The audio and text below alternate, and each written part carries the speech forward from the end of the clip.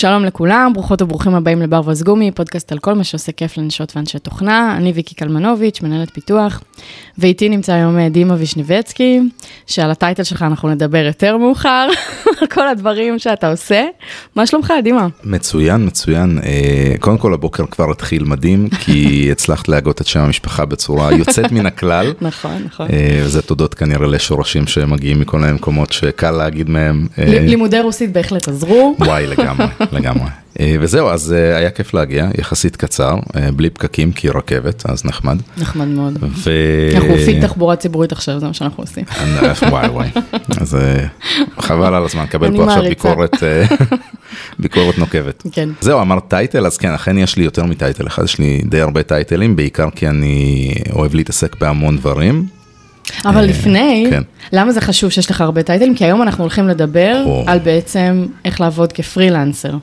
ולכן זה מאוד מאוד מתחבר ללמה בעצם יש לנו בטח כמה פרסונות כשאנחנו פרילנסר. אכן, לא רק איך לעבוד, אבל איך בכלל לצאת לזה, להתחיל, להתכונן וכו' וכו', אז ממש פרק שסובבת סביב הנושא הזה של מה קורה לפני, מה קורה תוך כדי, מה קורה אחרי, אם יש אחרי. זהו, אז זה בגדול. אז אני אציג את עצמי, אז כמו שוויקי אמרה, דימה וישנבצקי, אחד מהטייטלים העיקריים כרגע זה בעצם מנכ"ל שותף בחברה בשם קליינט-סייד, שזה חברה שמספקת שירותי Outstaffing של Expert Front-End Developers, בגדול. אני עובד שם עם השותף שלי, יונתן דורון, ואנחנו מריצים את העסק הזה כבר 2.5 אם אני מדייק בתאריך, ונהנים מאוד. וזה חוויה סופר סופר מעניינת, בעיקר כי העסק הזה גדל ונוצר כתוצאה ממש ישירה מהפרילנס שעשיתי לפניו. אני לא ארחיב יותר מדי על העסק, אבל הפואנטה היא זה שבגדול מה שעשיתי במשך כמה שנים טובות כפרילנסר ממש לבד, גיליתי שאני לא לבד בעולם הזה וביקום הזה, ופשוט התחלתי לאסוף מסביבי like-minded people, והקמתי מסביב זה חברה. שעושה בגדול את זה, כאילו שירותי פרימיום אקספרט סרוויסס. שוב, סביב פרונט-אנד וכו'. עוד טייטל נוסף זה איש של קהילות, או קומיוניטי אורגנייזר, או כל כינוי שאנשי הקהילות אוהבים, מנכ"ל עם קוף, אוהבים לקרוא לזה גם, מנהל קהילות. אז אחת מהקהילות הראשיות בעצם שאני מנהל עם שותפה בשם מאיה שווין, זה קהילה שנקראת Vue.js Israel, קהילה טכנולוגית, בעיקר מתמקדים מיטאפים, כל מיני מפגשים אמיתיים כזה פנים אל פנים. הולך באמת ל-Vue. כל כמה זמן צץ איזה פריימורק, והוא ההייפ החדש. אז נכון. אז כרגע יש, ואני עוקב אחרי זה די בעדיקות, בעיקר כי אני כאילו אוהב לשמור על עצמי חד ולהתעדכן בכל מה שקורה. אז יש אכן כמה מועמדים חדשים על הפרק, קוויק הוא אחד מהם, זה קוויק כאילו עם מלא שגיאות כתיב, זה QK, אני לא זוכר איך להגות אותו, זה לא קוויק כמו המילה, אבל כולם מכירים, ואסטרו ועוד כל מיני, הם אחלה אגב, יש מהם מלנת אלפים יתרונות סופר מעניינים, הם מאוד מאוד צעירים, הם לדעתי לא תפסו נתח שוק עדיין משמעותי בכלל, כרגע עדיין מי ששולט באקוסיסטם זה אנגולר, ריאקט ו-Vue, כאשר סטטיסטית, ואל תתפסו אותי פה בסטטיסטיקה יותר מדי, אנגולר בדעיכה מתמדת, אבל עדיין מחזיק נתח שוק משמעותי, ריאקט בעלייה סטנדרטית, כמו שהוא תמיד היה בעלייה, והוא מחזיק את רוב השוק, הוא כאילו ממש המוביל, ו-Vue, כמו שתמיד הוא היה במקום השלישי, אבל אחת הסיבות אגב שאני ב-Vue, למרות שאני גם כותב אנגולר וריאקט, אז זה לא באמת משנה, אבל יותר מתחבר ל-Vue, זה גם בגלל איפה שהמייסד, אבן-Vue בעצם לוקח את הפריימורק הזה, בכל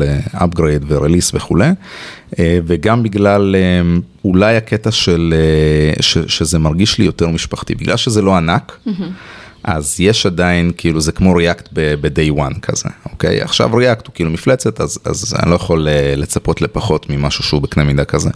Vue לא שם, ואני מאוד נהנה מזה שהוא לא שם, אז הכל מרגיש הרבה יותר קרוב, משפחתי, קל, כאילו אני יכול להרים טלפון למי שאני רוצה עכשיו מהקורטים של Vue, אם אני, לא משנה, כאילו אנחנו בקשר איתם דרך הקהילה, וזה כנראה יהיה הרבה פחות בירוקרטי מעכשיו לבוא ולנסות לדבר עם מישהו מהמייסדים של אנגולר, כדי להכניס עכשיו איזשהו improvement כזה או אחר. קורפורייט, כאילו גם Vue לא backed על ידי אף גוף משמעותי, כמו פייסבוק וגוגל וכו', אז זה אחת הסיבות העיקריות כאילו שאני בביאו, חוץ מזה שאני מן הסתם נהנה לכתוב view הרבה יותר, וכמובן ש-view הרבה יותר טוב מ-React, אז חברים, בהצלחה לכם בתגובות.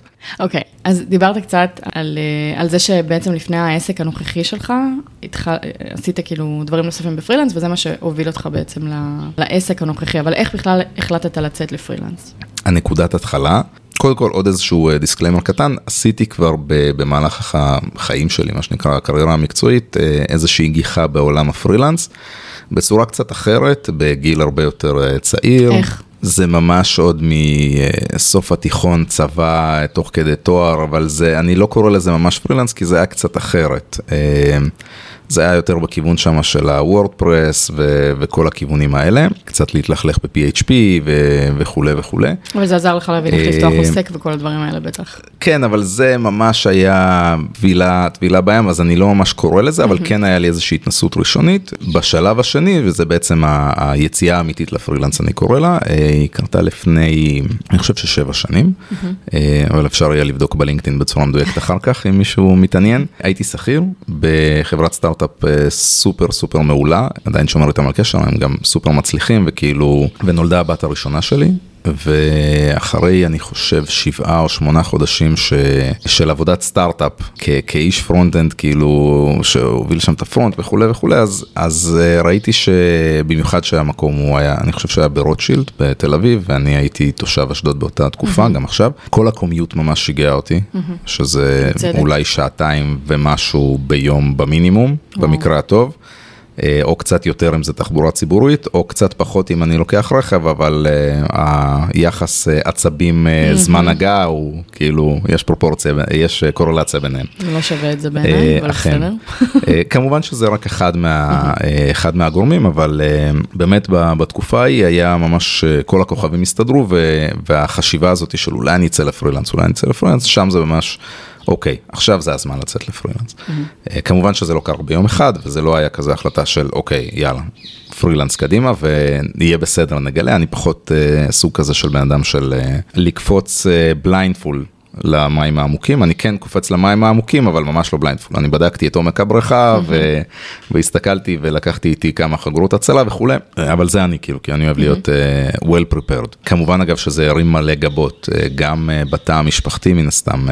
אשתי, הנושא הזה של אוקיי, רגע, מה קורה? לא מרוויחים פה כסף. המשפחה הקרובה, הורים, חמי וזה, של רגע, אתה עוזב סטארט-אפ מצליח עם כאילו כל מה שמבטיחים בסטארט-אפ בגולדן אייג', אני מדבר כאילו 7-8 שנים אחורה אפילו, שזה קצת שונה ממה שאנחנו מרגישים היום, שזה יש קצת מיתון, ולא יודע אם מיתון זאת המילה הנכונה, אבל מרגישים איזושהי ירידה ופיתורים ופה ושם, אני מדבר איתכם לפני הרבה שנים, זה כזה וואו, מכל מה שקשור משכורות, ועוד לא היה טסלות, אז היה בטח מזדות טריות בבוקר, לא יודע מה היה שם.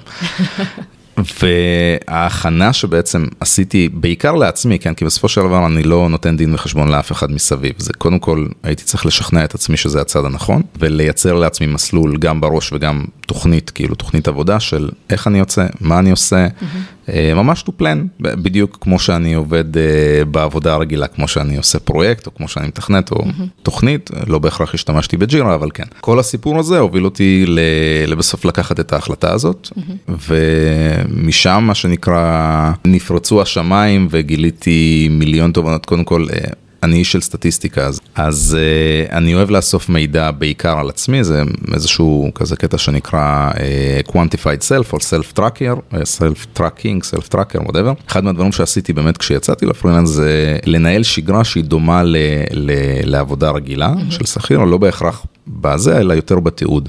כמה שעות עבדתי, אצל איזה לקוחות עבדתי, מה הפרופיט שקיבלתי כתוצאה מזה, ומה שגיליתי אחר כך, אחרי איזושהי תקופה שאני בעצם מסתכל על הנתונים האלה ומודד, זה שעבדתי בערך פי 2 פחות, והרווחתי בערך פי 3 יותר. מדהים. שזה היה כאילו, וואו, חבל על הזמן, תפיחת שכם לעצמי. אני לא טוען שזה המסלול שיקרה לכולם, מן הסתם לא ללבוש משקפיים ורודים, אבל אצלי זה היה מאוד מאוד מתוכנן ועבד לא לפי התוכנית, אבל good enough, והתוצאות דיברו בעד עצמם, אז מאוד הייתי כאילו מבסוט כל הדבר הזה, ואז המשכתי, הגברתי מה שנקרא, התחלתי ב100 ומשם מגבירים. מהמם. אז באמת כשלקחת את המספרים והסתכלת וראית שבאמת המספרים אומרים שעשית פה החלטה נכונה, ומבחינה כלכלית, הוצאות הכנסות, אבל בטח יש עוד יתרונות כלכליים ליציאה לפרילנס. אז זהו, אז חצי שנייה לפני הכלכליים דווקא, ונגעת בנקודה סופר קריטית של העוד יתרונות בכללי, לא עשיתי את זה בגלל הכסף, או לפחות זאת לא הייתה ההחלטה העיקרית שבגללה אני עושה את זה. אני חושבת שמעט אנשים עושים את זה בגלל הכסף, אלא יותר בשביל ה-work-life balance, יותר בשביל לשלוט על הזמן שלנו. אני לא יודע סטטיסטית, אני רוצה להאמין שזה המצב, אבל אצלי חד משמעית מקום ראשון היה באמת זה, הרבה יותר זמן משפחה, לבטל את הקומיוט המשוגע הזה, לא משנה, התחלתי לעבוד עם לקוחות מחול, אז כאילו, אין קומיוט בכלל, על מה מדובר. כן. עבודה ברימוט באופן מלא, וזה פשוט הייתה החלטה כאילו שהחלטתי לעצמי, אני תמיד אוהב לצחוק על זה של אני עובד ברימוט עוד לפני שהמציאו את הקורונה, וזה לייפסטייל אחר לחלוטין. אתה מחזיר את עצמך עכשיו גם ל4 ימים במשרד, כמו שקורה עכשיו? לא, ממש לא. איזה פלופייה, באמת, זה כאילו לא למדנו כלום. אני אגיד לך את האמת, כסייד נוט, היום כמעסיק, ומישהו שראיין הרבה, וגם מעסיק וזה, אז אי אפשר להגיד שאין יתרונות לעבודה שהיא און-סייט. בוודאי שיש יתרונות, אבל לא כל יום. אז זהו, אתה סטטיסטית עובד פחות. יש איזשהו בלנס, שאני לא יודע להגיד אותו, כי אני לא חקרתי את זה מספיק, אבל כן יש פעמים ולא מעט שמרגישים איזושהי בדידות, ואולי נדבר על זה קצת בהמשך, שרגע אני לבד בכל המערכה הזאת. אצלי אגב אני פותר את זה בכמה אופנים, וזה מה שציינתי מקודם, הניהול קהילות והפגישת אנשים והמיטאפים, ואני מתנדב באקסלרטורים ובהאקתונים, אני חושב אז זה כאילו סוגר לי את הפינה הזאת של לבד, אז זה לבד, אני כל היום עם מיליון אנשים, אבל כן יכולה להיות באמת איזושהי הרגשה כזאת של בדידות, במיוחד אם נכנסים לאיזה פרויקט סופר ארוך מונוטוני, אז כן, אתה לבד, אתה כל היום בבית, אתה זה, ולכן גם שם צריך לנסות אולי לחשוב עם עצמך של איזה סוג בן אדם אתה. לי זה מאוד מתאים. יש אנשים שיכול להיות שזה, לא משנה גם מה יהיה הכסף ומה יהיה זה, פשוט לא סוג כזה של אנשים, הם אוהבים את השיחות מסדרון במשרד הזה, והם... דרך אגב, אתה יכול להיות גם פרילנס, בתור אנחנו, כאילו, אני גייסתי פרילנס אלינו, שיעבוד איתנו על איזשהו אינישטיב בצוות שעבדתי בו כסחירה. און-סייט? כן. עכשיו, הוא לא היה חייב להגיע און-סייט, אבל אני העדפתי שהוא יגיע, וגם הכנסתי אותו לאט לאט לתוך הצוות שלי, ולאט לאט... 4 ימים בשבוע? לא, כאילו, שם היה לנו 3 ימים בשבוע, אני באמת מאמינה בזה שזה בין 2 ל3 זה אופטימלי, אבל באיזשהו שלב, כאילו, גם ראינו שזה יכול להיות יותר התאמה כשכיר, והוא באמת החליט להישאר כשכיר. זאת אומרת, הוא כן התחיל כפרילנס, הוא כן כזה בחן את השטח, ראה אם זה מתאים לו מבחינת הקלצ'ר, מבחינת האנשים. זאת אומרת, אתה לא חייב לעשות פרויקטים לבד, שאתה רק עם עצמך. כאילו, יש כל מיני אפשרויות. אז בוא נדבר על יתרונות כלכליים באמת. יתרונות כלכליים, יש כמה. אני חושב שה-obvious מבין כולם זה שאין תקרת זכוכית. יש, אני לא אשקר, יש תקרה אחרת. יש מה שנקרא, אנחנו מזזים את התקרה יותר למעלה. זה מה שקורה ביציאה לפרילנס. כאשר שוב, אני מתמקד בפרילנס כרגע, אבל פרילנס יכול, מה שנקרא, לגדול מאוד מהר להעסקת סאב קונטרקטורס, ומהר מאוד יכול להתגלגל לביזנס, מה שנקרא חברה בעם בישראל, או ב-LLC, או לא משנה באיזה קונסטלציה, וזה יכול להתחיל מפרילנס ולהגיע לשם, ואז באמת אנחנו עוד יותר דוחפים את התקרה כלפי מעלה. אבל בוא נשאר רגע בסקופ של הפרילנס, הבן אדם היחיד, כאילו עוד לפני כל הסיפורים. ה-obvious זה באמת דחיפת התקרה, כאשר אם יש לי 8 שנות ניסיון, בוא נלך על הסטנדרטי, 8 שנות ניסיון בפרונט-אנד, ואני איש view מדופלם כזה, וזה מה שעשיתי ב4 שנים האחרונות במקצוע שלי, והייתי שכיר עד עכשיו, והרווחתי משכורת X, אני לא יודע מה המשכורת של שכיר זה, אבל בוא נניח איזשהו X. הפער בין ה-X הזה, אם ניקח סטטיסטית את כלל המשרות שקיימות במדינה הספציפית, באריה הספציפי של תל אביב, או מה שזה לא יהיה, הוא לא עובר את ה-2X. אוקיי? הוא זז איפשהו, לא משנה, מישהו מרוויח 25,000 שקל, אוקיי? אז אם מישהו ממש ממש נדיר, שעושה בדיוק אותו דבר, בחברה אחרת מרוויח 50, זה יהיה מדהים, יופי. הוא אף פעם לא יגיע ל-80 ולא יגיע ל-120, כי פשוט יש סטנדרט של תעשייה וזה בסדר גמור. ביציאה לפרילנס אין סטנדרט. למה? כי הגבולות נפרצים א' בתוך גם באקוסיסטם הקרוב, כי קודם כל אנחנו כבר מסתכלים על זה לא במשכורת, אלא מה שהמעסיקים מכירים את זה כעלות מעסיק. שזה פלוס הפנסיות, פלוס הדברים האלה וכו' וכו', שזה עוד כסף שבסופו של דבר אותו פרילנסר מקבל, והפעם, אחד מהנקודות החשובות שכנראה תחזור בשיחה הזאת הרבה, זה היכולת והחופש לבחור. אנחנו מקבלים הרבה יותר חופש כפרילנסרים, להחליט החלטות שהיו מוחלטות עבורנו, בהמון המון מקרים, ואני אתן לך דוגמה ספציפית, ואני מניח שכל מתכנת שכיר יסכים איתי כנראה, אנחנו מגיעים למשרה חדשה, בחברה חדשה, באיזשהו יום מישהו אומר לנו, שומע, מגיע היועץ הפנסיוני, בשעה X, לך תשב איתו איזה חצי שעה, היועץ הפנסיוני בחלק מהמקרים בא, מספר איזשהו סיפור נחמד, בחלק גדול מהמקרים, קחי ג'וניורים, קחי מיד לבלים, אני יכול ממש כמעט לחתום על המצב הזה, אין להם הבנה במה הוא אומר, אין להם כוח גם לקשקושים איתו, הם רק רוצים לסיים לחתום על המסמכים ולחזור לטיקט שהיה פתוח עליהם שהם צריכים לסיים היום. כן. שזה מינוס... נשמע נכון. סופר... גם אני הייתי שם, אז ברור, כאילו זה לא... אני מתאר את עצמי לפני שם. שנים, לא משהו חריג. ואני לא אומר שזה טוב או רע, אני ממש לא בנקודת תצפית כאילו שיפוטית, כי זה לא מעניין אותי לשפוט, אלא אני כן אומר שיש הבדל משמעותי בין היכולת לבחור, ליכולת שזה לא מעניין אותי ואני לא מבין בזה כלום. כן. אז... כבר, נקודה ראשונה זה בעצם היה במקום שהייתי מקבל את הנטו, הפעם אני מקבל את עלות המעסיק ועושה איתה מה שאני רוצה. אני מפריש לעצמי לפנסיה, אני מחליט האם לעשות קרן השתלמות, התשובה היא חד משמעית כן, זה בכלל לא שאלה. וכל השאר הדברים האלה בעצם אני, האחריות נופלת עליי ואני יכול לעשות עם זה מה שאני רוצה, שזה יותר אינקם, זה אחד. 2, נפרץ מחסום נוסף של מה מפריע לי לעבוד היום עם לקוחות מאוסטרליה. ששער השקל דולר אוסטרלי הוא X, whatever, אני סתם זרקתי אוסטרליה כדוגמה, או ארצות הברית, או בריטניה, או כל מקום אחר. בגדול שום דבר. עכשיו, אם הייתי מרוויח פה את ה-X שלי, יכול להיות שבארצות הברית, באזור מסוים, בדיוק על אותה עבודה, הדיפולט הוא 2.5X. זה הדיפולט, אז אני אפילו לא צריך להריב שם עם אף אחד, אני מבקש את הסטנדרט ומקבל אותו. יכול להיות, צריך לבדוק מן הסתם. זאת נקודה שנייה. הנקודה השלישית זה הנושא של מע"מ, מיסוי, כל הדברים הבירוקרטיים שהמון אנשים לא מבינים ושונאים אותם, וזה לגיטימי, גם אני עדיין לא מסמפת אותם, אבל אחד מהדברים המשמעותיים שקרו לי בקריירה, זה החלטתי באופן מודע להיכנס לפייננס, אני קורא לזה פייננס כמילת מפתח, הרבה יותר לעומק, כי זה פשוט הכסף שלי. כן. אוקיי? זה כאילו כסף שלפעמים על הרצפה רק צריך להתכופף להרים, לפעמים זה כסף שנוזל לי מהכיסים, ואם אני לא שם לב אז חבל, שזה משהו שאני ממליץ לכל מי שיהפוך לפרילנס, ועוד שנייה אני אגע בנקודת חיסרון בדיוק באותו הקשר. זה להיכנס הרבה יותר עמוק לפייננס מהידע הנוכחי שלכם, כי אתם א' תשכילו, ב' תהיו בשליטה הרבה יותר חזקה וטובה, אני אוהב שליטה, כאילו אני לא כזה של יאללה יהיה בסדר ונראה מה יהיה. אני אוהב להבין, אני אוהב לחקור, וכתוצאה מזה אני אוהב לשלוט בצורה יזומה על תהליכים ופעולות. למשל, דוגמה פרקטית מאיך אני מתנהל, אין שנה שאני לא מפריש את הגובה המקסימלי לקרן הפנסיה שלי, לקרן ההשתלמות שלי, סליחה, אוקיי?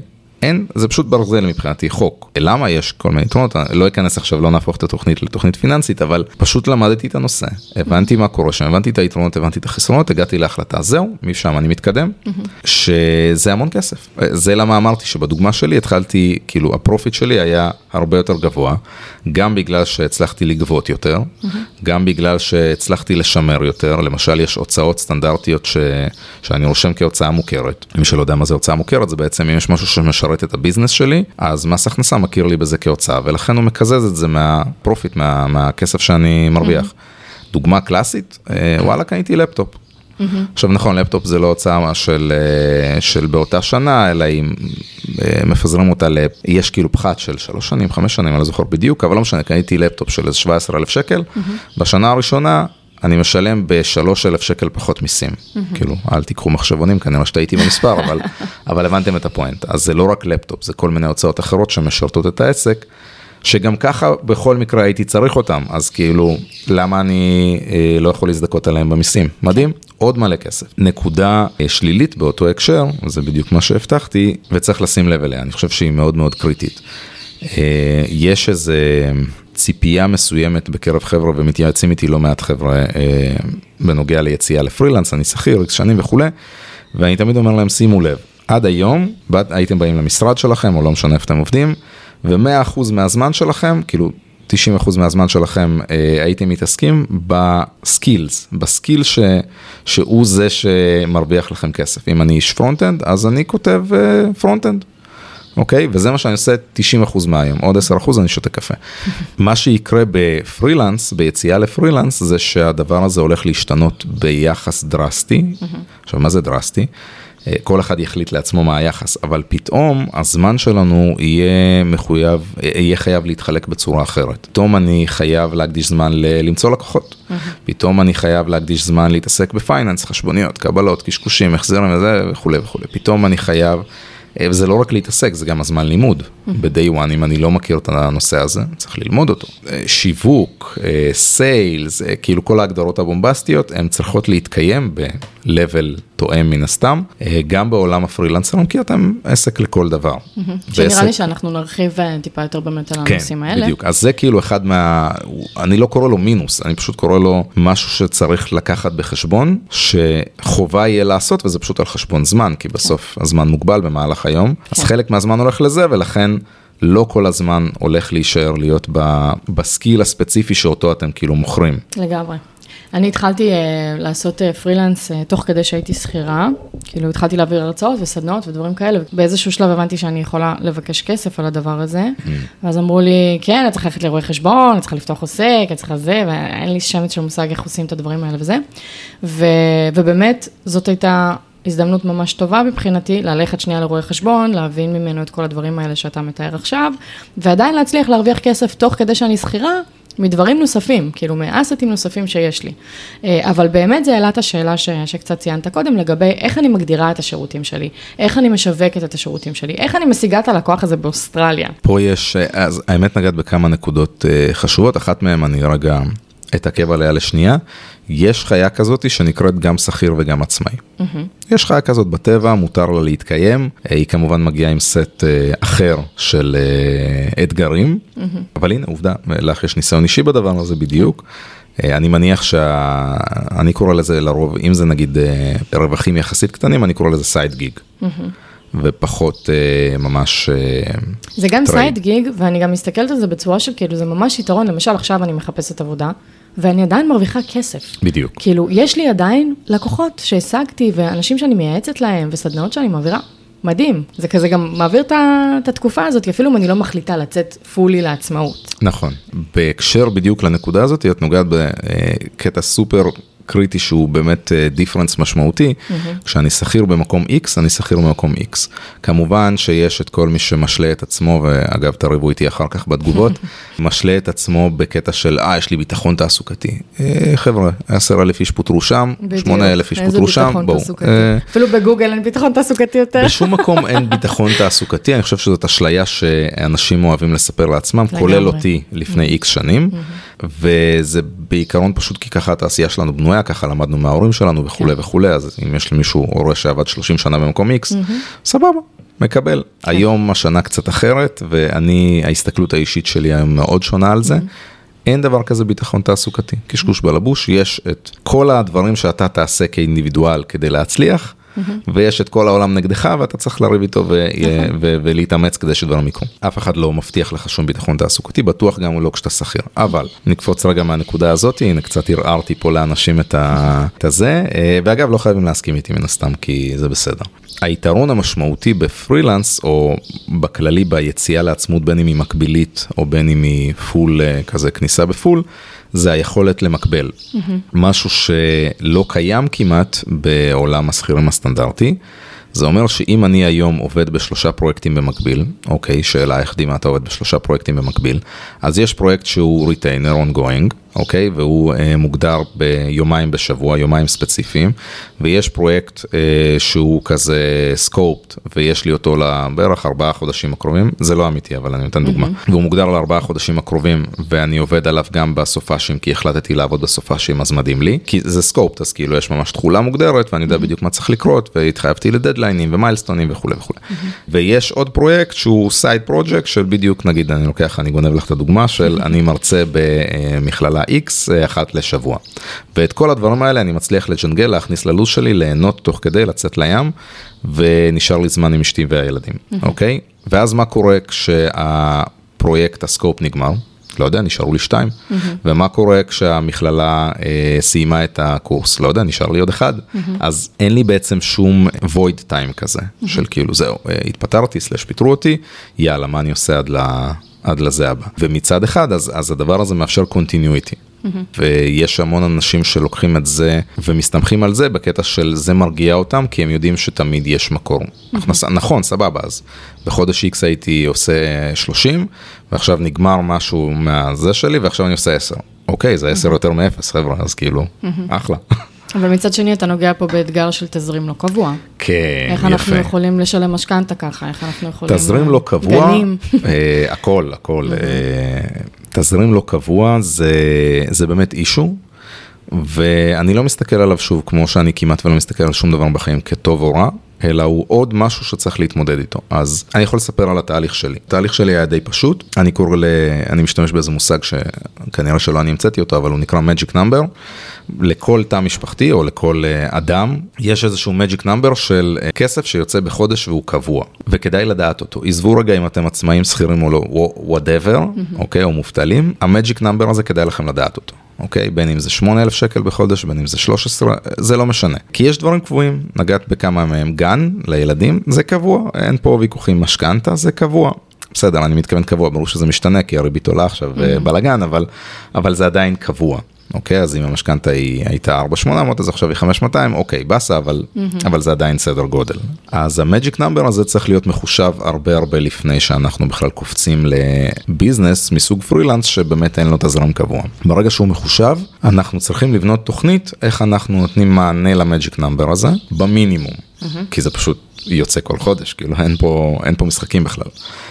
אז כשאני מתכנן את היציאה שלי לפרילנס, או ממש בונה איזה לקוחות אני הולך לדבר איתם, איפה אני הולך לפנות, באיזה שווקים, איזה סרוויסים אני הולך לתת וכו' וכו', הם כולם צריכים לצאת מהמג'יק נאמבר הזה איכשהו, כדי במינימום לחסות אותו. אין בעיה להחליט חצי שנה להיות על ברייק איבן, אין בעיה להחליט תקופה מסוימת להיות בהפסד גם, אבל בסוף צריך שהתוכנית הזאת שאנחנו בונים לעצמנו בראש, בכתב או איפה שרוצים, תתגבש לתצורה כזאת שהיא עוקפת את המג'יק נאמבר הזה, ומשם אנחנו קוראים לכל הדברים האלה בעצם רווח. אגב, עוד איזה נקודה לגבי תזרים, חצי שנייה לפני שאנחנו יוצאים משם, להתכונן מה שנקרא לימים שחורים, או כל מילה אחרת שזה, פתאום אין פרויקט חצי שנה.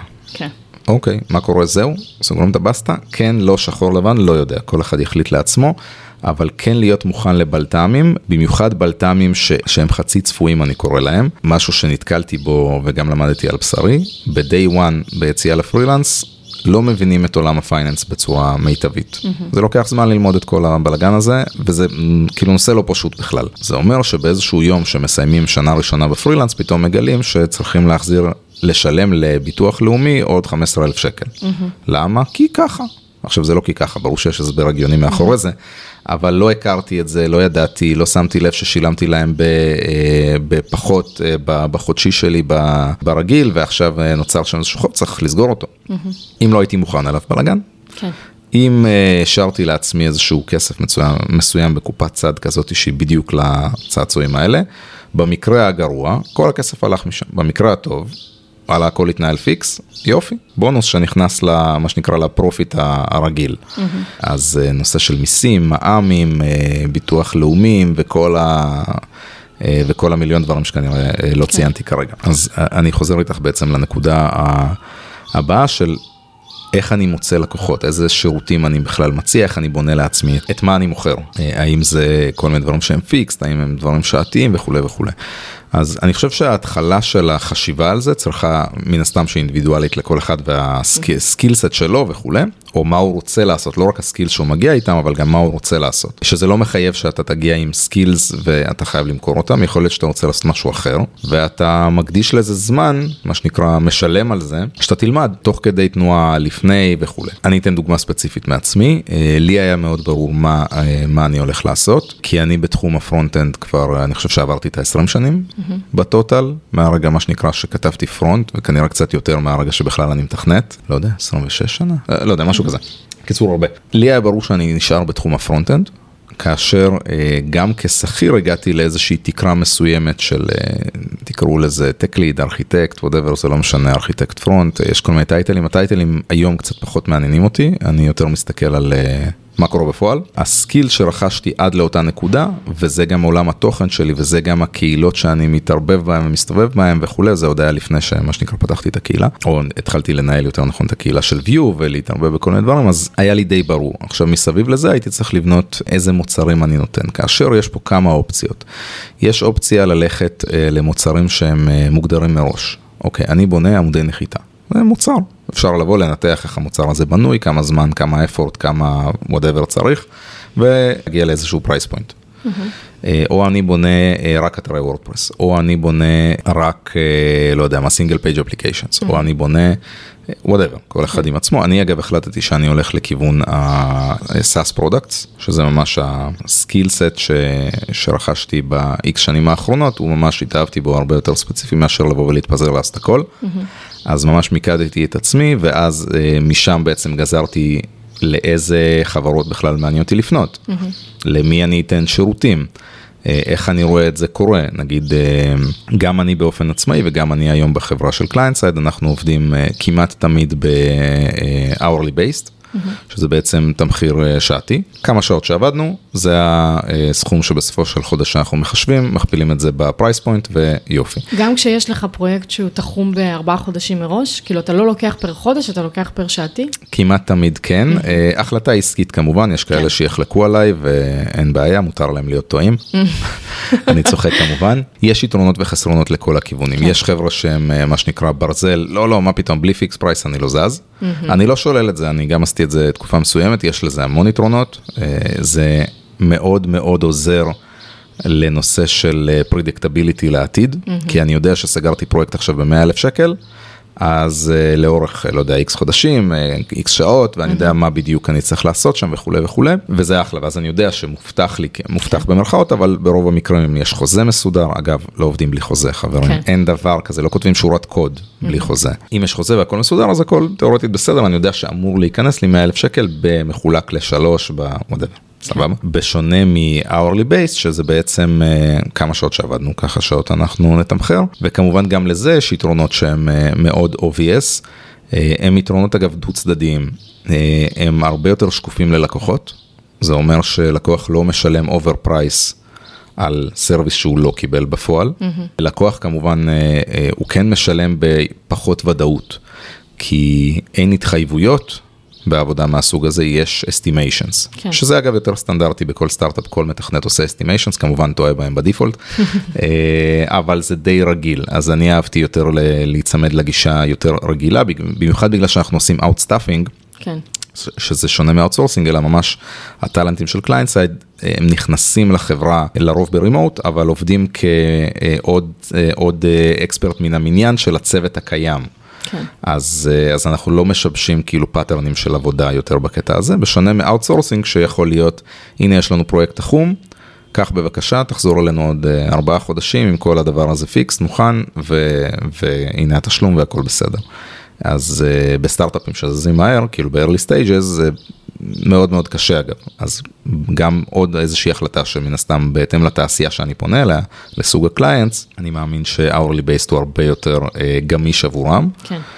גם הנושא של השקיפות, אנחנו ממש כאילו יש דוח שעות שמתעדכן יומית, שעתית לפעמים, כי זה בלייב, כאילו, אז אפשר לראות מה הטלנט עשה, איזה פול ריקווסט הוא יצר, מה הוא דחף לפרודקט וכו'. כן. הרבה יותר צמוד ודומה לסטנדרט workflow. אני חושבת שזה גם מצריך שהמטריקות של המדידה של אנשים שהם באים כפרילנסרים, אז זה יהיה הרבה יותר מדויק, זה פתאום כאילו, אתה כן מודד את הפיתוח שלך, כי אתה משלם על זה מלא כסף, למרות שאתה גם משלם כסף לצוותים שאתה מגייס כשכיר. מדויק אבל כאילו פה המטריקות הן כאילו, וואו. נכון, נכון. אנחנו צריכים לעשות את זה גם לצוותי פיתוח שאנחנו מנהלים כשכירים. אני חושב שעושים את זה. אני חושב שעושים את זה, לא יודע, פגשתי חברות שלא עושות את זה בכלל, וזה כזה... הנה, אתה רואה, אם פגשת חברות שלא עושות את זה בכלל, יש מיליון. ברור. ועדיין מצליח להם, כן? אז כאילו זה לא שהם לא עושים את זה. פשוט משתמשים באינטואיציה ולא מפרמלים את המטריקות. נכון, אינטואיציה, אגב, משהו שלמדתי באחד הכובעים היותר ותיקים שלי, כאילו למדתי UX ופרודקט בתקופתו, וגם לימדתי בתחומים האלה, אבל כאילו... היום אני אגב משתמש בסקילס האלה לחזק את הסקיל העיקרי שלי, את סקיל הפרונט-אנד, שזה אגב משהו מאוד מאוד מעניין. חבר'ה, אם אתם פרונט-אנדיסטים, ויש לכם הזדמנות ללכת ללמוד UX, לכו תעשו את זה, זה פותח לכם, לא דלתות, זה לא עניין של דלתות, זה פותח את הראש בקטע מדהים, וזה הופך אתכם להרבה יותר מקצועיים, כאילו בהבנה של האקוסיסטם שבו אתם עובדים בדיפולט. פותח את הסקופ, מה שנקרא. אוקיי, אז בהקשר לאותה נקודה של חברות שכן מודדות, לא מודדות, יש כל מיני. תראי, יש חברות שמעדיפים פיקסט פרייס, וזה יהיה הדבר הכי נכון עבורם, הם יודעים בדיוק כמה יוצא להם מהבאדג'ט, והם יודעים מה הם הולכים בדיוק לקבל, וזה פחות מעניין אותם לקחת את הסיכון, ובעצם מה קורה בטרייד אוף הזה בין hourly לפיקסט. יש בסוף סיכון מסוים בכל פרויקט. והסיכון הזה, אנחנו בעצם משחקים איתו פינג פונג, מי לוקח יותר סיכון. הטלנט לוקח, הפרילנסר, לוקח על עצמו יותר סיכון, אז הוא מבקש יותר תגמול, או הקליינט לוקח על עצמו יותר סיכון, ולכן הוא רוצה גם להיות מתוגמל, או לשלם פחות יותר, מה שנקרא. מה הדוגמה שאני אוהב לתת? אם יש פרויקט מסוים, בחברת סטארט-אפ שזזה מהר, ובעצם כל יום משנה את הסקופ ואת הספקים וזה מותר, זה בסדר גמור, ויש להם איזשהו תוצר שהם צריכים לייצר, אז הם מכינים איזשהו סקופ, כשאני הייתי לוקח כאילו פיקסט פרייס, אז הייתי דורש PRD, Product Requirement Documents, שהוא סופר ברזל, ומוקים שהם סטטיים, וכאילו ממש, למה? כי אני צריך בעצם להגן על עצמי. נכון. לא להגן, זה יותר לבטח את עצמי, כי המחיר שאני הולך לקבל תמורת העבודה, הוא ידוע לכולם, אבל היקף העבודה, אם הוא לא ברור עד לרמת האוי והאבוי, אז הפרייס פוינט שלי, מה שנקרא השעתי, כי בסוף אני עושה תחשיב שעתי, הוא בהפסד. במקרה הסביר הוא פחות ממה שרציתי, במקרה הגרוע אני ממש מפסיד פה. ואז לקליינט זה ממש טוב, כי הוא יודע בדיוק איזה מחיר יוצא, אז מה אני הייתי עושה? הייתי מתמחר את זה בצורה פשוטה. אני מסתכל על הערכה שעתית שלי, אני מכפיל אותה באיזשהו מקדם, והמקדם הזה זה בעצם באפר. שאני אומר, אוקיי, אם בבאפר הזה אני נאלץ להשתמש, זה עדיין בסדר, זה באפר שיהיה לי הגיוני, וזה באפר שבגדול, זה למה אני פחות אוהב את הגישה הזאת, הלקוח משלם עליו סתם, כי אם סיימתי את העבודה הרבה לפני, טכנית, הוא משלם רק על התוצר. עכשיו, מה זה סתם? יש לקוחות שאין להם בעיה, והעלות של פיצ'ר X או פרודקט Y, היא העלות שמוגדרת, ואז לא אכפת להם. ורציתי לתת דוגמה שמגיעה בכלל מכובע ותיק יותר שלי, הייתי פעם מעצב, וזה בעצם לקוח שצריך לוגו, אוקיי? אז מגיע לקוח ואומר, אוקיי, אני רוצה אני צריך לוגו לעסק שלי, בלה בלה בלה, ואני אומר, אוקיי, מעולה 30,000 שקל. זה המחיר, תוך שבוע אתה מקבל את הלוגו, אם אתה רוצה, יהיה לך איזה רוויז'ן אחד, אבל מהניסיון שלי לא צריך, אני קולע בול תמיד. ואז הלקוח מסתכל ואומר, רגע, תוך שבוע, 30,000 שקל, משהו פה לא מסתדר לי, הוא עושה חלוקה של 5 ימי עבודה, חלקי 9 שעות וכו', יוצא איזה מספר של $1,000,000 לשעה, ואז הוא אומר, רגע, אבל יש לי גם גרפיקאים עם שכירים, או משהו כזה, אני משלם להם 200 שקל לשעה, איך זה עובד? זה לא הגיוני. אני אומר לו, אוקיי, אז למה אכפת לי מכמה אתה משלם להם? מה זה קשור? אני מציע לך value, את הלוגו הכי טוב שאתה תקבל, זה יקפיץ לך את העסק, זה יעשה לך פלאים לריברנדינג שאתם עוברים עכשיו וכו', מה שאתה מצפה לקבל בעצם, ה-value וה-price point של ה-value הוא 30,000 שקל, לדוגמה. ואז יש לקוחות שיגידו, וואלה, זה בדיוק מה שהייתי צריך, זה מסתדר לי בבאדג'ט, ואני מאמין, let's do it. מדהים. ויש לקוחות שבאמת יבואו ויגידו, רגע, אולי נעבור ל-hourly based, כי מה המחיר השעתי שלך, וזה וכו' וכו'. ואז בעצם אני כנותן שירות, אני נהנש על זה. למה אני נהנש על זה? כי אני עובד ממש מהר. אוקיי? אני תופר את הלוגו הזה תוך, לא יודע, 10 שעות עבודה, סבבה? ואז אם סגרתי איתו על פרייס פוינט שהרבה יותר נמוך, אז ב10 שעות עבודה, הוא עדיין מקבל את הלוגו הזה, ואני לא קיבלתי 30,000 שקל. כי המחיר השעתי שלי הוא לא 1,000 שקל לשעה, או 5,000 שקל לשעה, כי אז הוא פשוט לא יסגור איתי את העסקה. אז בעצם אני נהנש פה, אבל זה לקוח שלא מחפש value. ככה אני עושה לפחות הפרדה בין סוגי הלקוחות, זה לקוח שמחפש זמן. אז אני יכול לבוא ולהגיד לו, כמובן שלא, אבל אוקיי, אז אני אעשה לך את הלוגו הזה, אני אעשה בדיוק אותו הלוגו, ואני אעבוד ממש לאט, ותקבל אותו תוך חודש וחצי, וזה יהיה בדיוק הלוגו הנכון והמתאים והכל. אתה סבבה לך לקבל אותו תוך חודש וחצי, הוא יגיד, לא. אני אגיד, רגע, אבל אם אני מחלק חודש וחצי לפי ה-hourly price וכו' וכו', עדיין יוצא לי 30,000 שקל, שזה ה-value שאני מאמין שאתה מקבל, אז חודש וחצי לא טוב לך, אז מה אתה רוצה? בקיצור, לקוח שהוא פחות מתאים לפיקס פרייס. ויש כל מיני סוגים של לקוחות בעולם, וזה בסדר, ולכולם יש מקום, אז אני לא שופט, זה טוב, זה לא טוב, כי אין טוב או לא טוב. יש מתאים למה שאני הגדרתי לעצמי, ולא מתאים. וזה חלק בעצם צורה שאנחנו צריכים למדוד את הלקוחות, כאשר יש עוד איזה מושג שלמדתי והתאהבתי בו, זה לפטר לקוח. יש לקוח שאתה מרגיש שהוא לא מתאים לך, משלל סיבות, אל תיכנס איתו לעסקה. תפסיד את העסקה הזאת מראש, אפילו אם היא שווה והרבה כסף. למה? כי זה יצא לך אחרי זה מכל הכיוונים, אם אתה תיכנס לזה, כי אתה מראש כנראה מרגיש שזה לא טוב. לגמרי. זה קצת כמו רד פלקס בתהליכי רעיונות, והמקומות שאנחנו הולכים לעבוד בהם. רק שפה זה מרגיש לי אפילו עוד יותר מסוכן. לכיס. בסוף כן, זה הפרופיט המלא. זה גם מסוכן לכיס, פשוט לכיס של החברה. כן. קצת דיברת קודם על סוגים שונים של תמחורים, ואני חשבתי על בכלל סוגים שונים של שירותים שאנחנו מספקים. למשל, לי יש סוגים שונים של שירותים ברמת שירותי ייעוץ שאני מספקת, ברמת הרצאות שאני מספקת, ולכל אחד מהם יש אפילו תמחור שעתי שהוא שונה. לייעוץ שאני יודעת שיהיה לי עכשיו, לא יודע, 9 שעות ביום, אני אתן תמחור שעתי מסוים, ולהרצאה שהיא חד פעמית, שהיא של שעה, אני אתן תמחור שעתי אחר והרבה יותר גבוה, כי זה חד פעמי. לגיטימי לחלוטין. אז איך יודעים כאילו לעשות את ההפרדה בין השירותים? גם זה שעשית באמת בדיוק, גם את ההפרדה בין השירותים שזה הגיוני, כי אני גם לא מאמין ב-one price for all, כאילו זה פשוט לא הגיוני. זה מיקסצ'ר של מה הערך שאת מאמינה שאת מספקת, בהתאם מן הסתם לניסיון שלך ולידע שלך ולכל מה שאת מביאה לשולחן, מה שנקרא במעמד העסקה, לבין גורמים זרים שאת מושפעת מהם בלי ברירה, כמו מצב השוק. כמו האקוסיסטם שבו את עובדת, כמו, לא משנה, נגיד את עובדת מול לקוח ישראלי, ויש איזשהו טווח מחירים מסוים שלקוח ישראלי יעבוד בו, וטווח מחירים מסוים שהוא יצחק ופשוט לא ייכנס לעסקה, אפילו שהוא כן מקבל את ה-value. למה? כי בסוף זה אנשים שעובדים עם אנשים, אין פה איזושהי חוקיות. מצד שני, הפרייס פוינט האחר הזה, נגיד גבוה פי 3, הוא מתאים בול ללקוחות לא יודע מה, מאירופה, שם באזור ברלין, איטליה ווואטאבר, אוקיי? יופי, מצוין. אז יכול להיות שכדאי לי גם לחלק תמחורים שונים בהתאם למי אני עובד, אבל שוב, זה לא פשוט לבנות את המודל הזה, אבל זה כן איזשהו מיקס בין הסקיל שלך, הידע שלך, איזה value את מאמינה שאת נותנת. יש דוגמה שאני אוהב לתת, גם היא קצת מגיעה מעולם הדיזיין, שוב, זה כאילו הכובע הסופר עתיק שלי, אבל אם אני זוכר נכון, מקסימום יתקנו אותי, אני חושב שהלוגו החדש של פפסי, הוא לא חדש כבר, זה קרה לפני זה, לא יודע, 7-8 שנים, עלה $1 מיליארד. אני זוכרת את זה. אז היה איזה סיפור, היה גם את אותו דבר של שיומי. נכון, שיומי היה ממש לאחרונה. פשוט עשו בורדר רדיוס ללוגו, כאילו חבר'ה בואו, זה הכל נשאר אותו דבר, היה שפיצים מרובעים בקובייה, ועכשיו זה בורדר רדיוס של 10 פיקסל.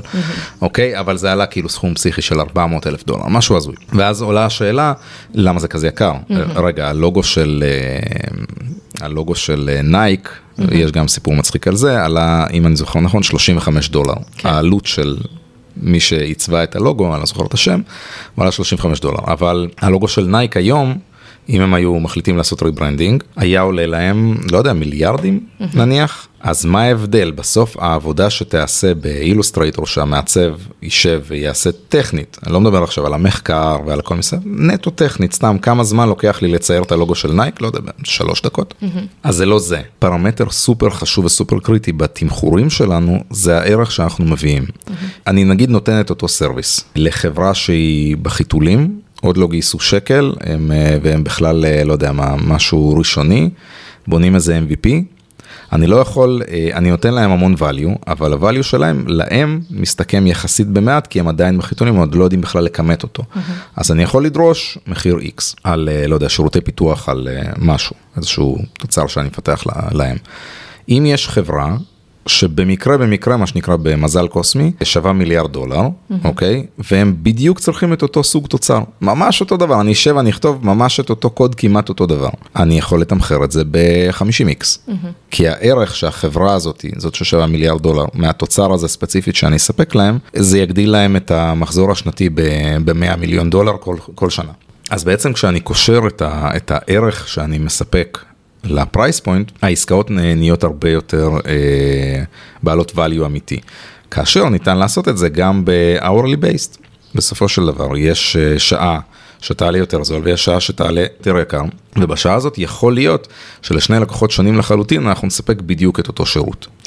איך אתה מגיע אבל ל-X? כאילו, אני כשהתחלתי לתמחר, זה היה מאוד ניסוי וטעייה, מה עובד, מה לא עובד. אז זה ככה. זה ניסוי וטעייה זה שלב קצת יותר מאוחר, השלב הראשון זה ממש מחקר. זה כמה עולה עבודה של שכיר שתספק את זה, כמה עולה עבודה של פרילנסר שתספק את זה, מה האלטרנטיבות בעצם של אותו לקוח פוטנציאלי לקבל מענה לצורך שלו. וכמובן שצריך לשים לב ולהסתכל על כמה אלטרנטיבות, ובכמה אלטרנטיבות האלה צריך לשים לב לא לערבב ביניהם, כי קל מאוד לבוא ולהגיד, רגע, אבל אני צריך עכשיו לפתח איזה מוצר סאס, או פיצ'ר במוצר סאס, לא משנה. אז אני יכול לצאת לבנגלדש, דרך אפוורק או דרך כל פלטפורמה אחרת, לא משנה מה, ובחור עם ניסיון סביר מבנגלדש, לא יודע, 4-5 שנות ניסיון, יבקש, לא יודע, $15 לשעה. אני כישראלי ממוצע, אם אני אעבוד בפרייס פוינט של $15 לשעה, לא יודע, אני שוט רגל אתמול, פחות או יותר, כאילו, לא יודע כמה זה יוצא בשקלים, 40 שקל, 30 שקל, מה שזה לא יהיה. קצת מעל משכורת מינימום, אז ביחס למה שדיברנו ממש בהתחלה, שהמג'יק נאמבר שלי לא מאפשר לי היום להרוויח משכורת מינימום. אז זה לא תואם לי, אז אני לא יכול להתחרות באותו בחור מבנגלדש, שאפילו אולי יש לו את אותם שנות ניסיון כמוני. אז אני צריך להבין, כחלק מהvalue שאני מציע, מה אני נותן שאותו בן אדם לא נותן, כי בסוף זה לא מסתכם נטו בכמה כסף יוצא ללקוח מהכיס. יש אגב לקוחות כאלה שלא אכפת להם, אבל זה בסדר. יש כל סוגי לקוחות ומותר לכולם להתקיים, אבל אני צריך לבוא ולבדוק מה שונה בין השירות שאני אתן, לבין אותו בן אדם מחול שהמחיר שלו כאילו עשירית ממה שאני מבקש, מה שונה. והאם מה ששונה מצדיק את מה שאני מבקש. אם אני מבקש, לא יודע מה, 180 שקלים, אז לא יודע מה, פי 6 כמעט מאותו בן אדם. אז מה אני נותן ששווה ערך ללקוח שלי, שהוא יהיה מוכן לשלם פי 6. ואני נותן כל מיני דברים. כשאתה אומר מה אני נותן כערך, אז יש כמה שלבים, נכון? יש את השלב הראשון שבכלל לקוח מגיע אליך, ואז קצת קורא עליך אם יש לך אתר, או אם אתה שולח לו במייל את הדברים שאתה מציע, את השירותים, whatever. אז יש את השלב הזה שאתה מציג את הערך שלך, נכון? גם תוך כדי המשא ומתן, כנראה אתה תבין יותר טוב מה הצרכים של הלקוח הזה, ואז אתה תרצה להבין איך אולי לחדד יותר טוב את הvalue שלך תוך כדי, וגם אחר כך אולי החידוד הזה יעזור לך מול לקוחות נוספים. חד משמעית, כן. אז אם מסתכלים, נגעת פה בשני נקודות שהן סופר חשובות. אחת, זה נופל תחת ההגדרה של מרקטינג, והשנייה תחת סיילס. אז נתחיל שנייה מהמרקטינג. אז אתמול יצאתי לפרילאנס, אוקיי? סיימתי את העבודה, אוקיי? פתחתי עוסק מורשה, פטור, לא חשוב. אוקיי, יופי, אני יושב לי בסלון שלי בבית או בחדר עבודה, ולא קורה כלום, חבל. וגם ימשיך לא לקרות כלום, אוקיי? בעצם כי אני צריך להשקיע מאמצים מסוימים. אני אגב לא לוקח את עצמי, לא מעט חבר'ה שאלו אותי באופן אישי שאני אספר את הסיפור שלי, ואני תמיד, אין לי בעיה לספר אותו, אבל אני תמיד מזהיר שהסיפור שלי הוא לא סטנדרטי, ולכן אני לא הייתי לוקח כאילו אדם אחר ממני, ומנסה להשליך עליו את אותו סיפור. כאילו, אני בנושא של קהילות שנים. הנושא הזה של לפגוש, לא יודע, אלפי אנשים כמנטור בהקטונים, כיועץ באקסלרטורים, כמתנדב בכל מיני... אבל עדיין אתה צריך לעשות פעולה אקטיבית בשביל להציג את הלקוחות. אבל הייתי עושה את זה עוד כשהייתי שכיר. זה אומר, כי אני פשוט אוהב את זה, ואהבתי את זה, ואני ממשיך לאהוב את זה, וממשיך לעשות את זה גם היום. חלק גדול בהתנדבות גם. כמו הקהילה, הקהילה התנדבותית לחלוטין. זאת אומרת, התחלת לעשות ריצ'אוט ללקוחות עוד כשהיית שכיר? לא, לא. התחלתי לעשות דברים שאני אוהב, והם התבררו יותר מאוחר כ-valuable assets, מה שנקרא.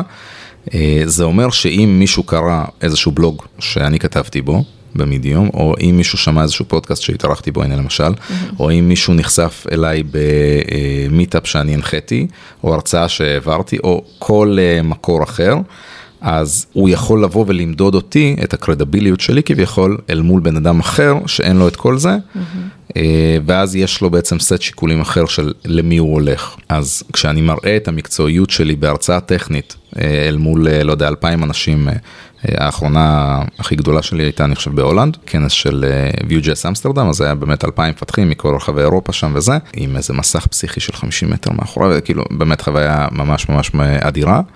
אז כשאני מראה את המקצועיות שלי שם, וחושף אותה לציבור, אז אפשר לבוא ולהסתכל על זה ביוטיוב אחר כך, ולהבין, אוקיי, יש משהו בו שנותן לי, כלקוח פוטנציאלי, משהו בו שנותן לי הרגשה יותר אמינה, שאני אקבל באמת את ה-value שאני מצפה לקבל. מאשר מישהו שאין לו את זה עדיין. זה אומר שבאסטים האלה, חובה להשקיע. האם חובה להשקיע כשאתם שכירים? לא יודע. אבל מרקטינג, ללא מרקטינג בעצם אף אחד לא מכיר אתכם.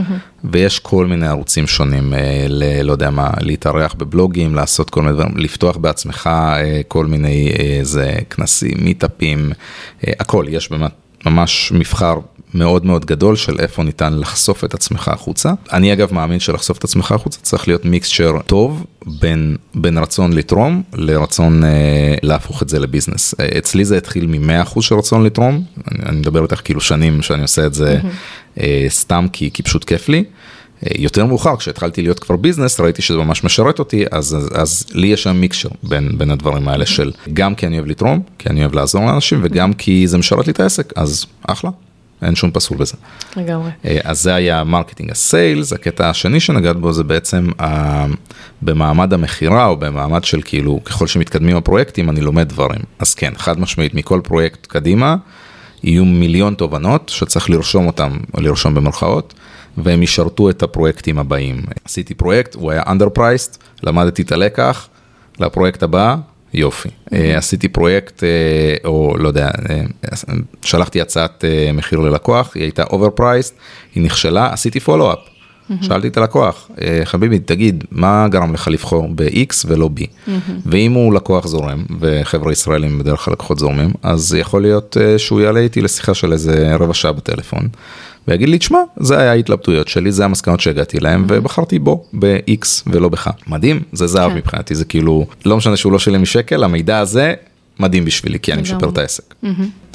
טוב, דיברנו קצת על האופרטיבי, מה היתרונות הכלכליים בלצאת לפרילאנס, מה האתגרים שלנו כשאין תזרים קבוע, מה האתגרים שלנו שאנחנו צריכים לשווק את עצמנו ולבנות את הסרוויסים האלה, וגם לפעמים זה באמת עניין שהוא מאוד פסיכולוגי של להבין, רגע, יש לי ערך, והערך שלי הוא כל כך יקר, וזה מוביל אותי קצת רגע לנקודה, באמת החסם הפסיכולוגי הראשוני שיש לאנשים, שקצת נגעת בו בהתחלה, שאין ביטחון תעסוקתי, ואני מאוד מסכימה עם הנקודה הזאת, שבאמת מיינדסט של ההורים שלנו, ובסדר, סבבה שזה טבוע בנו, אבל צריך לצאת מהדבר הזה מתישהו, והייתי שמחה לשמוע ממך מהשיחות שלך עם אנשים, איך אתה עוזר לאנשים להתגבר על החסם הזה. אני חושב, וזאת איזושהי מסקנה שהגעתי לה עם הזמן, אני חושב שפרילנס או עצמאות בכללי, או עסק, או מה שזה לא יהיה, לא מתאים לכולם. ולא בקטע רע. זה פשוט, לפעמים זה לא מתאים עכשיו, בנקודת זמן הזאת, ולפעמים זה לא מתאים בכלל, כי זה פשוט מיינדסט של אנשים, וזה בסדר גמור. כאילו, יש המון מקצועות שלא כולם צריכים להיות פרילנסרים, ולא כולם צריכים להיות בדיוק כמו שיש נוודים דיגיטליים, אז גם לא כולם צריכים להסתובב כל היום בכל מקום, וזה בסדר. זה משהו שרוב האנשים לומדים על עצמם במהלך החיים של עצמם. אני יכולה להגיד שלי, נגיד, זה מאוד קשה עכשיו. אני גם בתהליך של חיפוש עבודה, וגם אני עושה כל מיני דברים בפרילנס, ואני כאילו, אני לבד. וזו נקודה שהיא לא כיפית לי, כי אני בן אדם של אנשים, ואני בן אדם של הרבה אנשים, כל הזמן. וזה באמת פתאום משהו להתרגל עליו, שאתה קם בבוקר, ואני עובדת עם המחשב, וסבבה, כאילו, ואם אני אפגוש חברה אחר כך, אני אפגוש חברה אחר כך, אבל אם לא, אז כאילו, אז הייתי כל היום לבד. אז אכן יש קטע של בדידות מסוימת, שמגיעה עם הדבר הזה, זה מן הסתם תלוי בקונסטלציה וכו'. זה אגב, עוד אחת מהסיבות שפתחתי בסוף את קליינסייד, ולא המשכתי בפרילאנס הסטנדרטי, זה להתגבר בזה במידה מסוימת על הבדידות. אז אם היום אנחנו נותנים מענה לאיזשהו פרויקט, ואני מצוות 2-3 טלנטים שונים לאותו פרויקט, אז פתאום הם כבר לא, הם כאילו כבר צוות, הם עדיין פרילנסרים, כן? כאילו, זה אגב המודל שלנו בקליינסייד, אנחנו עובדים נטו עם פרילנסרים. גם הארץ, גם מחול, אבל זה הפואנטה, ואז זה אחד מהיתרונות הגדולים, שאני בא ופותר להם את הנקודה של הבדידות. לא תמיד, כן? כאילו, כמובן שיש גם פרויקטים של סולו, יש כל מיני, אבל יש את האופציה הזאת. לעצמי אגב פתרתי את הנושא הזה, הוא לא פתרתי אותו, אלא הוא פשוט בדיפולט נפטר, כי פשוט המשכתי לעשות את מה שאהבתי לעשות, שזה המיטאפים הקטונים וכו' וכו' וכו'. אז כאילו, I'm a people's person כזה, אז זה לא השתנה. יש את היכולת לבחור, מה שלרוב אין כשאני שכיר סטנדרטי. עכשיו, הקטע של החשש, וזה ממש מזה התחלת את השאלה, של על איזה חששות אנחנו צריכים בעצם להתגבר כדי לעשות את הצעד הראשון הזה. אני חושב שסט החששות הוא יחסית מצומצם, בשונה ממה שאני מאמין שרוב האנשים מאמינים, וזה מהסיבה כי אני פשוט מאמין שאוקיי, רגע, היית שכיר 15 שנה, מדהים, יופי, אתה יכול, אם זה מה שאתה רוצה כמובן, לצאת לעולם העצמאות, בכל מיני וריאציות, אולי באופן היברידי, אולי באופן מלא, קפיצת ראש למים, whatever, ומה קורה אם זה לא מסתדר? עכשיו, קודם כל צריך להגדיר מה זה אומר לא מסתדר, כל אחד יגדיר לעצמו איזשהו תקופת זמן, תקופת כסף, תקופת גול של רווחים, לא משנה, X פרמטרים שמבחינתם זה יהיה הצלחה או כישלון או באמצע, ואם לא עמדת בהם וזה כישלון והחלטת שאוקיי זהו, אז אוקיי, שלח קורות חיים, תחזור להיות שכיר, אין שום רע בזה, זה ממש, לא אומר שזה פשוט, כן, אבל... וזה גם ניסיון שהוא מאוד valuable להיות עצמאי. כן, חד משמעית לומדים המון, במלא מלא מלא תחומים שונים, ברגע שעושים את הקפיצה הזאת. זה אומר שאם אגב יש אנשים שזה גם סבבה, לא מעוניינים ללמוד, הם אוהבים ממש את השקובית שלהם, היא מספיק אפורה להם, בדיוק בצבע שהם אוהבים, וטוב להם שם ב10 שנים האחרונות, והם רוצים להעביר שם עוד 30 שנה. זה בסדר גמור. הסט החששות הוא יחסית קטן, הוא בעיקר פסיכולוגי בקטע של מה יהיה, האם אני אצליח לסגור את החודש. אני גם חושבת שמעבר לזה, אתה אומר כאילו סט החששות הוא קטן, אבל אנשים שמנסים לחשוב על רגע, אני עכשיו שכיר ואני רוצה לצאת לפרילנס, אפילו שזה, השאלה הזאת של לצאת לפרילנס, היא פתאום, היא נורא גדולה, והיא נורא unknown, והיא נורא כאילו, אני אפילו לא יודעת מה לשאול. אז אחרי זה, כשאתה פורט את זה באמת לדברים שאתה אומר, שאמרת קודם לגבי מה התזרימים, ומה הפלן בי שלי, וכל הדברים האלה, זה כבר השלב של אחרי, של השנייה להתגבר על זה, שזו שאלה ענקית, ואיך אני מורידה את זה רגע לקרקע. אני רואה את זה אגב, בתור סקיל, אני מניח שחלק גדול ממי שמקשיב לנו הם מתכנתים, או בכללי בהייטק. זה ממש הסקיל שלמדנו בטרייד שלנו, במקצוע עצמו, הם ממש סקילס לחיים. זה כמו שאני מקבל טאסק, ואני צריך לפרק אותו לסאב טאסקים, ואני חד משמעית טועה באסטימיישן שלי, אז זה אותו דבר. כאילו אני מתייחס לזה ממש ככה, כל איזושהי פעולה גדולה, גם בחיים הרגילים, אפשר להסתכל עליה בתצורה דומה, אני לא אומר שתפתחו עכשיו איזה נושן, טרלו, ג'ירה, whatever, תתחילו לעשות. אגב, או שכן, כאילו, לי בטוח לא אכפת. אם זה מה שעושה לכם את זה, וזה יעזור לכם להתגבר ולהתקדם לצעד הבא, do it, מה הבעיה? כן, לגמרי. אתה רוצה להוסיף עוד משהו לפני שאנחנו מסיימים? חושב שלא, אני חושב שנגענו במלנת אלפים נושאים, במינימום. הכיסינו את זה מכל מיני נקודות, כמו שציינת, תמחורים ועבודה וצעד ראשון וכו' וכו' וחששות, וזה אפילו לא קצה הקרחון. כאילו מן הסתם אי אפשר לדחוס כמה דיברנו פה עכשיו, 17 שעות. לא, גם לא, כנראה שגם לא, כאילו אני די הרבה שנים כבר בעולם הזה, ואני גם היום מודה שאני לא יודע כלום, כאילו לא יודע קמצוץ, כי יש פשוט אין סוף ללמוד. זה אגב בכללי איזשהו גישה לחיים. וזהו, אני חושב שמן הסתם אם יש שאלות, אגב אני תמיד מציע את עצמי גם בפרייבט, וזה אכן קורה, כן, כאילו הופתעתי בפעם הראשונה שהצעתי את עצמי, והשכם אנשים פנו, אז אמרתי, אוקיי, מדהים, אם אני הצלחתי לעזור לאפילו אחד, אז מקומי בגן העדן של הפרילנסר המובטח, או איך שזה לא עובד שם. אז זהו, אז גם פה בגדול, כאילו, אם יש שאלות בפרטי, אנשים שמתביישים, אנשים שרוצים לדבר אנונימי, בכיף. אם אני יכול לעזור, אני בהחלט אשתדל. מהמם. תודה רבה שהגעת. תודה רבה שאירחת אותי. היה סופר מעניין. מוזמנות ומוזמנים לעקוב אחרי ברווז גומי בטוויטר, בפייסבוק ובאינסטגרם. נפגש בפעם הבאה. ביי דימה. תודה רבה. ביי ביי.